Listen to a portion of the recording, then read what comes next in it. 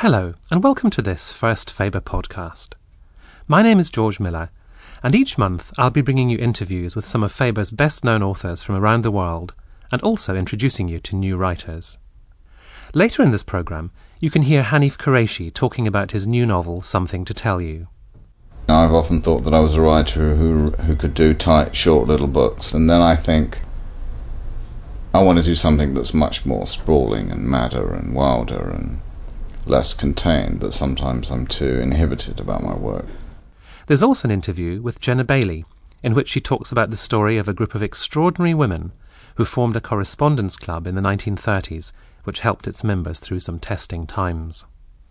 Most of the women in the CCC had to move a lot during the war and had to send their kids away a lot during the war, and so the magazine was the one constant during the war. They kept it up every month, and it was some sort of a safety net for them. It was someone that they always could rely on, and the friends that they knew were there the whole time. My first guest on the programme is Richard Kelly. One critic has described his novel Crusaders as a Dostoevskian doorstopper of a debut, by which I imagine he meant it is both a big book and a book that tackles big themes, including religion, politics, morality, and crime. The book is set in Newcastle in 1996, shortly before Labour come to power. John Gore, a young idealistic clergyman, returns home to plant a new church in one of Newcastle's most deprived areas. This brings him into contact with the city's political and criminal classes. I asked Richard about the diverse elements he brings together in the book.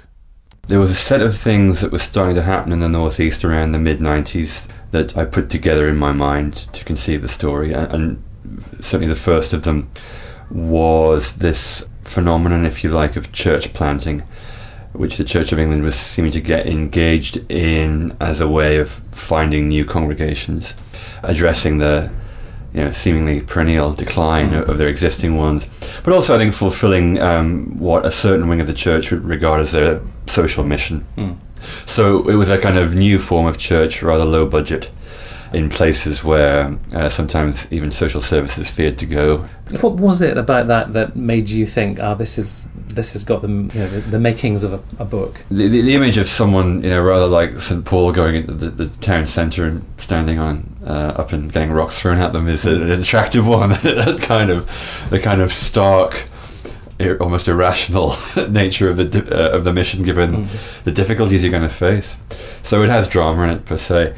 But that coupled with that was the sense that I felt of the landscape of the Northeast, the role of the church up there, both the Methodist Church and the Anglican Church, and its entwined history with the Labour movement and the Labour Party. The tradition of Christian socialism, if you like. It seemed to be one that was worth looking at in the context of the contemporary time, the then contemporary period, because another aspect of what I was interested in was at that time in the mid-90s was the election of Tony Blair as leader of the Labour Party, because he was clearly churchy, professedly so, and he professed northeast roots. He was raised in High Shincliffe, and he had his constituency in Sedgefield. There was also, I should mention contemporaneously, the state of organised crime in Newcastle had sort of had the lid torn off it somewhat by a particularly nasty murder that suddenly revealed the extent to which Newcastle, as many other cities in the UK, had been transformed in its criminal element by the amount of money to be made out of drugs after the whole late 80s acid house explosion. So, crime, religion, politics, those were the elements in the brew. How did you investigate the crime? I'm particularly interested in the research that... There's only so much I can say, is the truth. The people who helped me can't really talk about them. But I certainly met a couple of people in particular who worked in the profession that's now known as security consultancy. People that we used to call bouncers and still do to some extent, which is a very tough job, and as I think we all know, can present certain temptations, and some people remain above it. But it's well documented that the traffic in narcotics in cities is often regulated through the doors of clubs. One moment that I picked up on was you mentioned Manny Shinwell, an old Labour MP who said something to the effect that as long as the Northeast has got coal, it'll have nought else. Yeah. And really the whole book, I suppose, is dealing with that sort of post-industrial heritage and what people do in that landscape, and you mentioned the crime, the politics, the church. Those are the sort of three arenas in which the consequences of no longer having that sort of strong industry, strong faith, strong belief in a political cause are played out. It was the world of 1996, the book's time present, that I was going to have to depict most carefully. That question of what comes next after the decline of heavy industry was certainly the presenting problem, and it remains so to an extent to this day, even though the regeneration of Newcastle, which is seen to be in its kind of fledgling days in Crusaders, has since come on by considerable leaps. But there's still a similar problem today, what we might call a donut effect of regeneration, whereby the city centre is immaculate, as is the riverside, but just 10 minutes walk east or west, you'll still find demolition and deprivation and worklessness, as is the current phrase, and new occupations that don't necessarily fit the people who are still unfortunately living in these depressed conditions. We find in the book, by the time Gore has made the acquaintance of Martin Pallister, we find a lot of hard thinking going on about what will replace the great, majestic, heavy industries. What can regeneration do? There's probably a vague sense that maybe regeneration itself will be the industry that fills the gap. Yes, well, there's people endlessly coming up with schemes and sending in platoons of seemingly right-thinking and helpful community workers. Well, there's a Blue Skies Thinking conference, isn't there, which Pallister invites Gore to, and Gore goes along with gritted teeth and feels very much this is not his thing at all. Exactly, but does he have any solutions himself? This, of course, is what it comes down to in the uneasy friendship that is never quite far away from a fist fight between him and the MP. The old state socialism, which Pallister has decided has failed, is something that Gore kind of clings to through heritage, being of old Labour stock himself. But he is short of ideas when asked what he actually concretely will propose as a remedy, other than love each other or die, which I'm afraid is a bit too easy. His own mission, I mean, he says to himself before preaching a sermon on one occasion, "Nothing too churchy, John." And it seems to me that he's kind of like a sort of not very effectual social worker a lot of the time. In contrast to him, there is an evangelical vicar also with a parish, and there's a marked contrast there between the way they want to put across their Christian message. The socialistic dimension of the church has always interested me a great deal. He's not mentioned in the book, but he, in a sense, would be a shadow over it. The figure of David Jenkins, the former Bishop of Durham, who in 1984 made a famous stand on behalf of the miners in the midst of the terrible strike.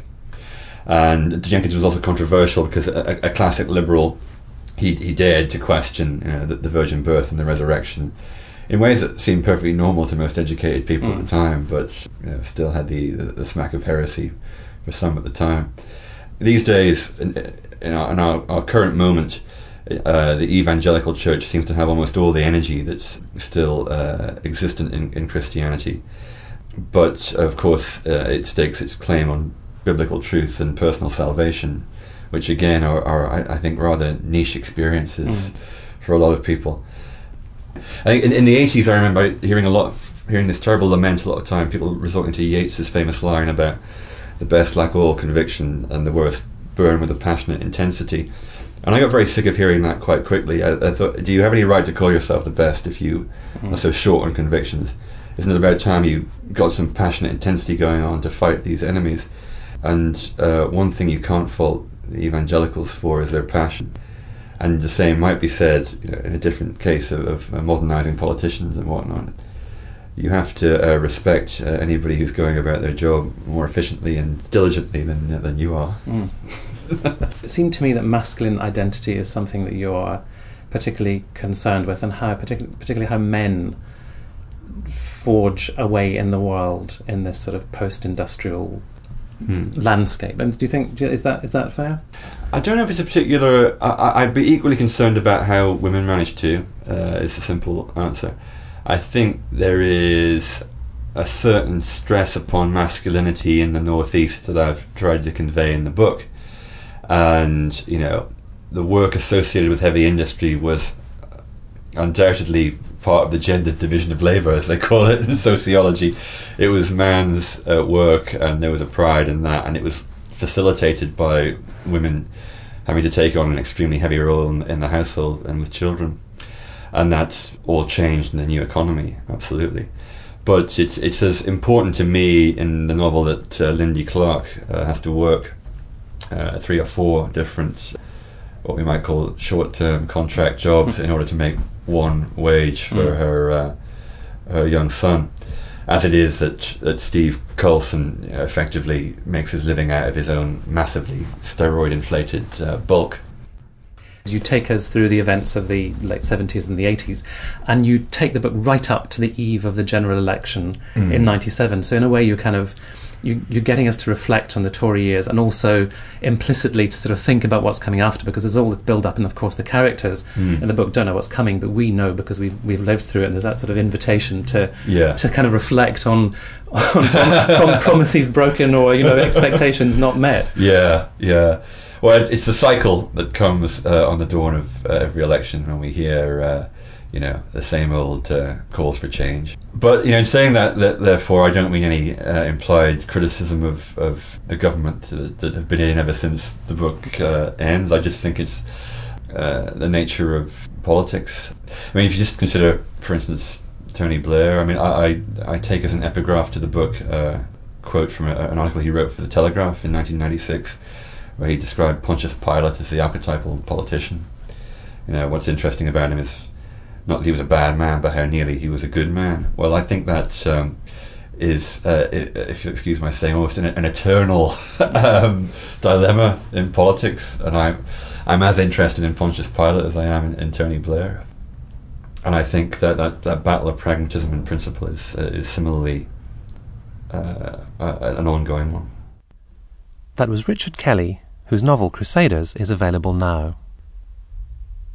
In 1935, long before Facebook and social networking sites, a group of young mothers from all over the UK decided to overcome their sense of isolation by forming what they called a Cooperative Correspondence Club. The magazine they produced for each other for over 50 years forms a unique record of female friendship in the late 20th century. Yet almost no one knew it even existed before my next guest, Jenna Bailey, chanced upon it in an archive. I asked Jenna how the CCC began. The way it started was a lot of women were reading a magazine called The Nursery World, which was a magazine for young mothers at the time where they could get advice or buy and sell prams and things like that.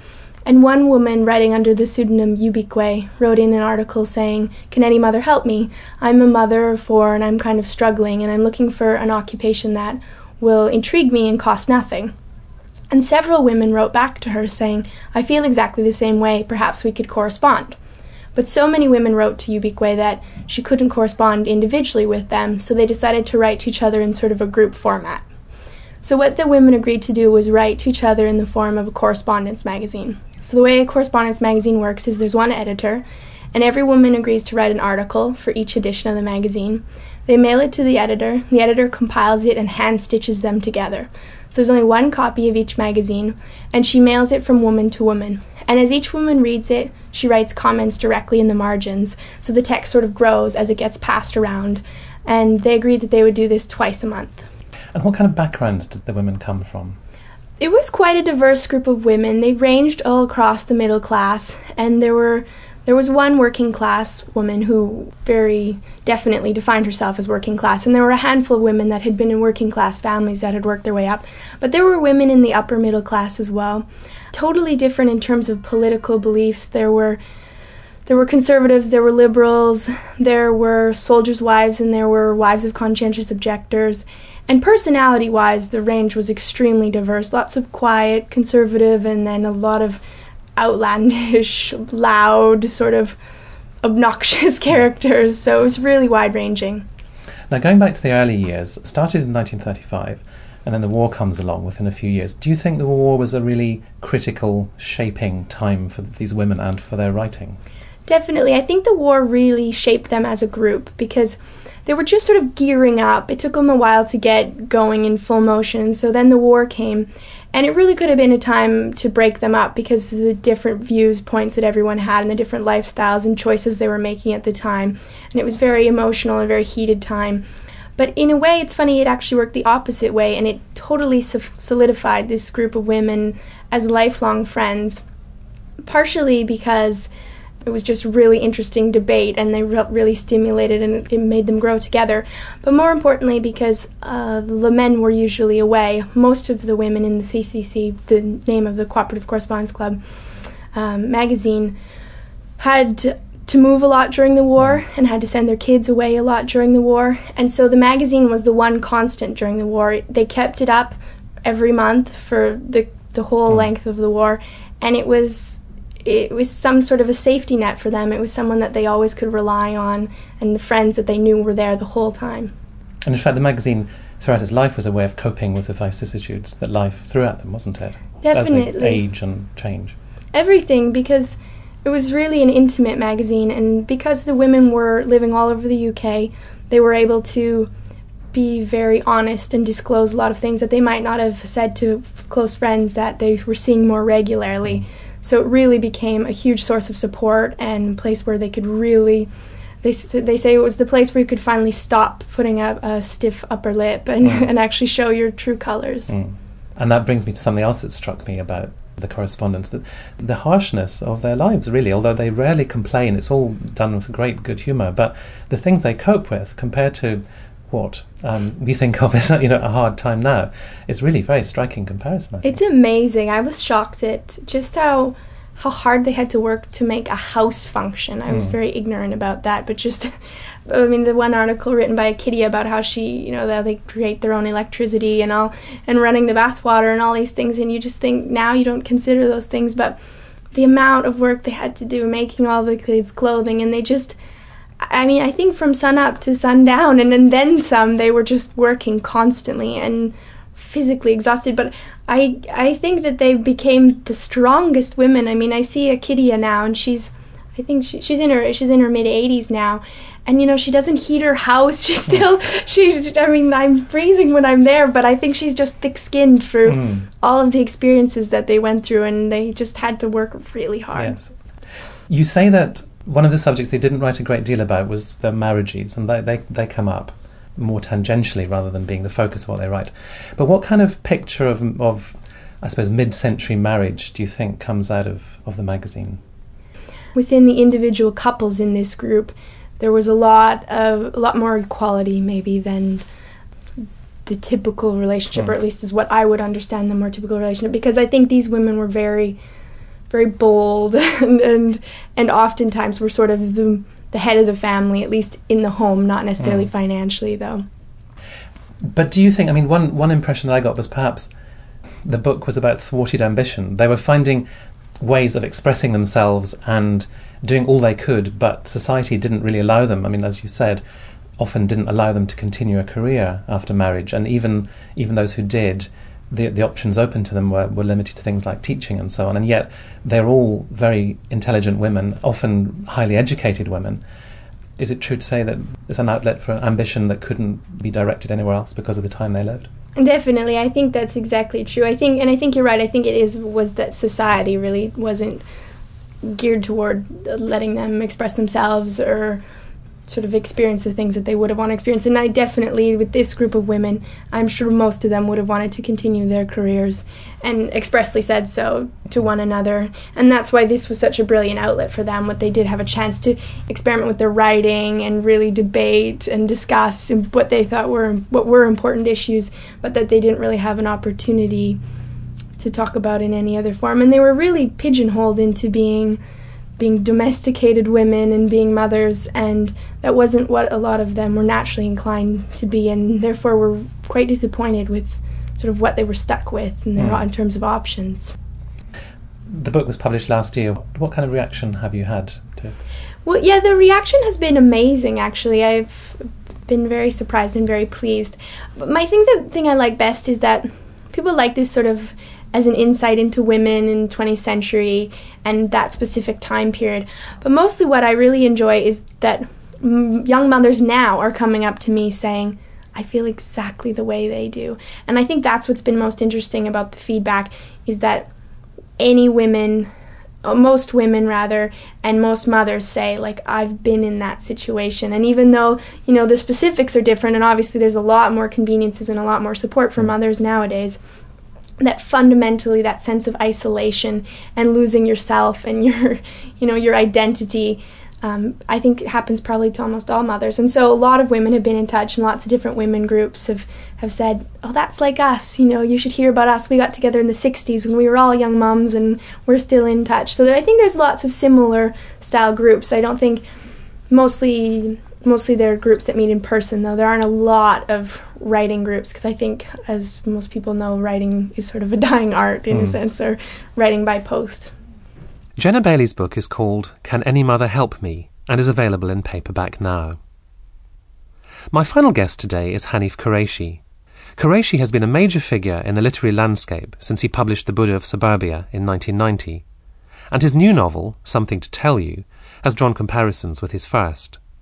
Both books share the same vital energy, large casts of sometimes comical characters, concern with metropolitan life and ambitious scope. Something to Tell You takes us inside the life and mind of Jamal, a 50-something psychoanalyst who finds people from his student days in the 1970s returning to haunt him in unsettling ways. I asked Hanif what the starting point for the new book had been. This novel began with an idea of a relationship between a boy and a girl. And the boy finds out that the girl is having some sort of relationship, sexual, with her father. The boy then takes some action to end this relationship with the father. And I had this story for ages in my mind, and it seemed like a good one for me, but I then spent a lot of time adding to it. I think it was partly because I turned 50, and thinking that you've been alive for 50 years seems ages, half a century, and I began to see that I'd been through and seen a lot. The 60s, the 70s, the 80s, the 90s, and this was decent, interesting material for me that I wanted to work into the fabric of this story, this very basic, simple story of a boy and a girl. So I spent a lot of time thinking about what else should go into this story, and how the story could be continued sometime later, i.e. when the boy and the girl who have the relationship meet later on, what happens between them. But I also wanted to put in numerous other characters that represented different stuff that I've been thinking about, I guess. So building the structure of what is for me quite a long book took ages and was quite tricky to do. Did you know quite early on that you wanted to work on a broad canvas, though? I don't know what sort of writer I am. I mean, I've often thought that I was a writer who could do tight, short little books like, I don't know, The Body or Intimacy or even My Ear at His Heart. And little films like My Beautiful Laundrette, I guess. And then I think I want to do something that's much more sprawling and madder and wilder and less contained, that sometimes I'm too inhibited about my work. And I wanted to write a book, therefore, that was much more, let's say, like The Buddha of Suburbia, which was the first novel I wrote properly, and there was a lot of energy in it and a lot of material in it, because all this material had been sort of hanging around from my youth and from my childhood. The comparison has been drawn with The Buddha of Suburbia in exactly that sense, that it is a novel of energy and scale and ambition. Well, I like doing the bigger books, but you can't do them that often, because you put everything in, all your energy and your ideas, a lot goes in. The characters that can, as I say, represent different parts of you are used up. It's not as though you can keep on doing that stuff, I don't think. And you mentioned madness there, and Jamal, the central character, the narrator of this novel, is a psychoanalyst, and madness and treatment and fantasies run through the novel. They're an essential part of the fabric. When did you decide that Jamal was going to be a psychoanalyst? Well, I had an uncle who ran a school for autistic children. An uncle I was very, very fond of, who I spent the summers with. And he said to me one day, he said, "You want to kill your father and have sex with your mother?" And I was very shocked by that. And I'd never heard anybody say anything so wild to me. And then I read philosophy at university and was taught by Richard Bolheim, who also taught me psychoanalysis. And being a writer, of course, you're fascinated by the human mind, what's in it, and other people's minds. And psychoanalysis and literature are very close. Literature is, of course, as it were, bigger than psychoanalysis. And, of course, Freud was fascinated by culture. He never said, in a way, that we should all have psychoanalysis, which would be mad. Imagine a world like that. But he said that the action is in culture. Culture is our therapy. That's where we find each other, and that's where we know each other, and that's where we talk about what's most important and deepest for us, actually, in our culture, and having a proper culture. And Jamal is very much part of that, because not only is he a psychoanalyst, he is also a writer, and he uses his casework to write books, popular books, about the mind and human behaviour and so on. I mean, one of the things that psychoanalysis has provided is a lot of writing. I mean, if you type in Freud into Google, you'll come up with dozens and dozens, thousands, hundreds of thousands of essays and material about psychoanalysis, i.e. it's in a way that you wouldn't, let's say, about, I don't know, cognitive behavioural therapy, that it's created a literature. And I figured, when I went to university to read philosophy, that the answers to the questions that I wanted to know, which were questions about sexuality, about childhood, about authority, about religion, about parents, about why we live, why we die, and so on, that the answers to these questions are far more likely to be in something like psychoanalysis than they were actually in philosophy, which in the days when I read it was much more analytical and mostly about what they called concepts. Yeah. Now, Jamal has come to a crossroads, I suppose you might say. The epigraph from Robert Johnson to the book is, "I went down to the crossroads, fell down on my knees." And he seems to be using his professional demeanour as a kind of barrier between himself and the world, but the world seems to be increasingly encroaching and making those barriers come down. I mean, so do you think, is that a fair representation of his position? Well, the point of an analyst, of any kind of therapist, is that they stand back and that they can see the patient, they can see what's going on in the patient's mind, that they're not, as it were, involved in the patient's world. And you might say that this is also partly a position that writers sometimes are said to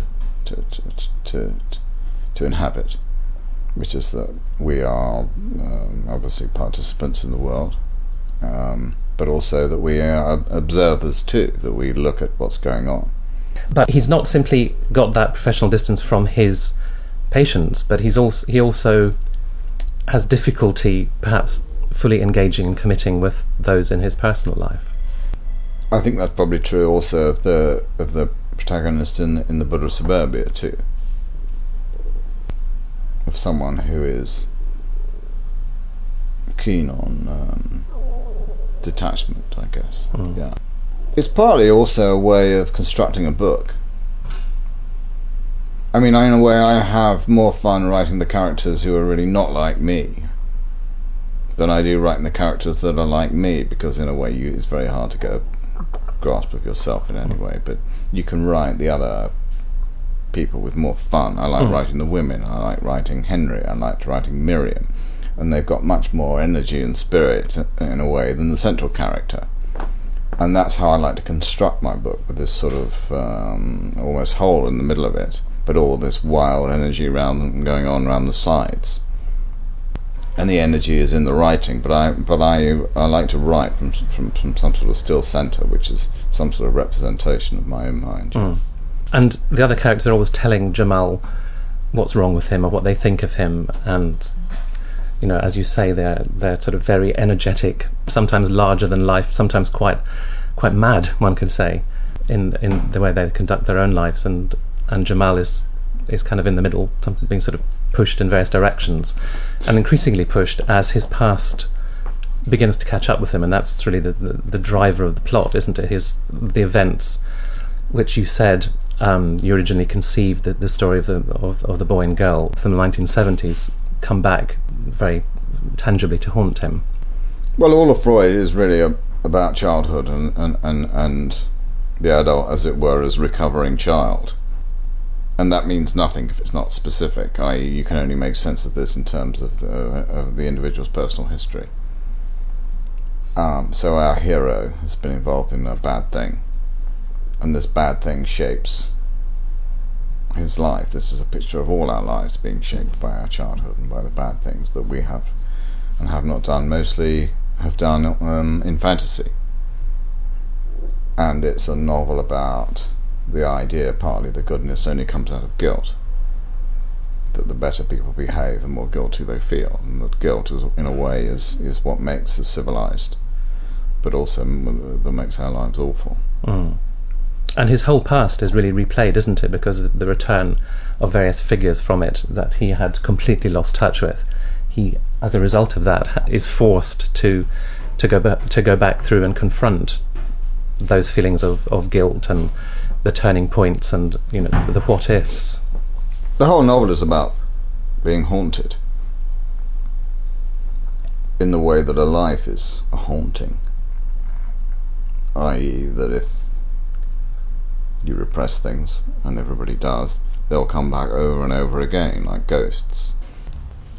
And it seemed to me in the end that the book was essentially quite positive, that several of the key characters had kind of worked something through and maybe hadn't sorted everything out, but the endings for them also had a sense of new beginnings.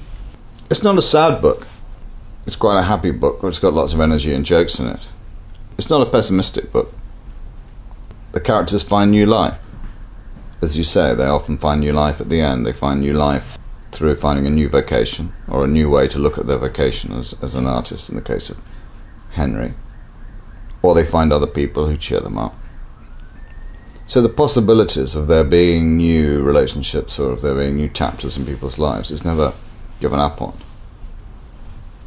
I mean, the world isn't only a terrible place. If it was only a terrible place, it would be easy to deal with. The fact that the world isn't only a terrible place makes it more terrible. Hanif Kureishi's novel, Something to Tell You, is available now. You can listen to extended interviews with all the writers in this podcast by visiting Faber's website. You'll also be able to hear the authors reading extracts from their books there. The next Faber podcast will include an interview with Peter Carey, talking about his new novel, His Illegal Self. You can make sure you don't miss that by subscribing to this podcast at iTunes. There's a link on the Faber site, or visit iTunes and simply type Faber in the search box. Now it only remains for me to thank you for listening and say goodbye until next time. Goodbye.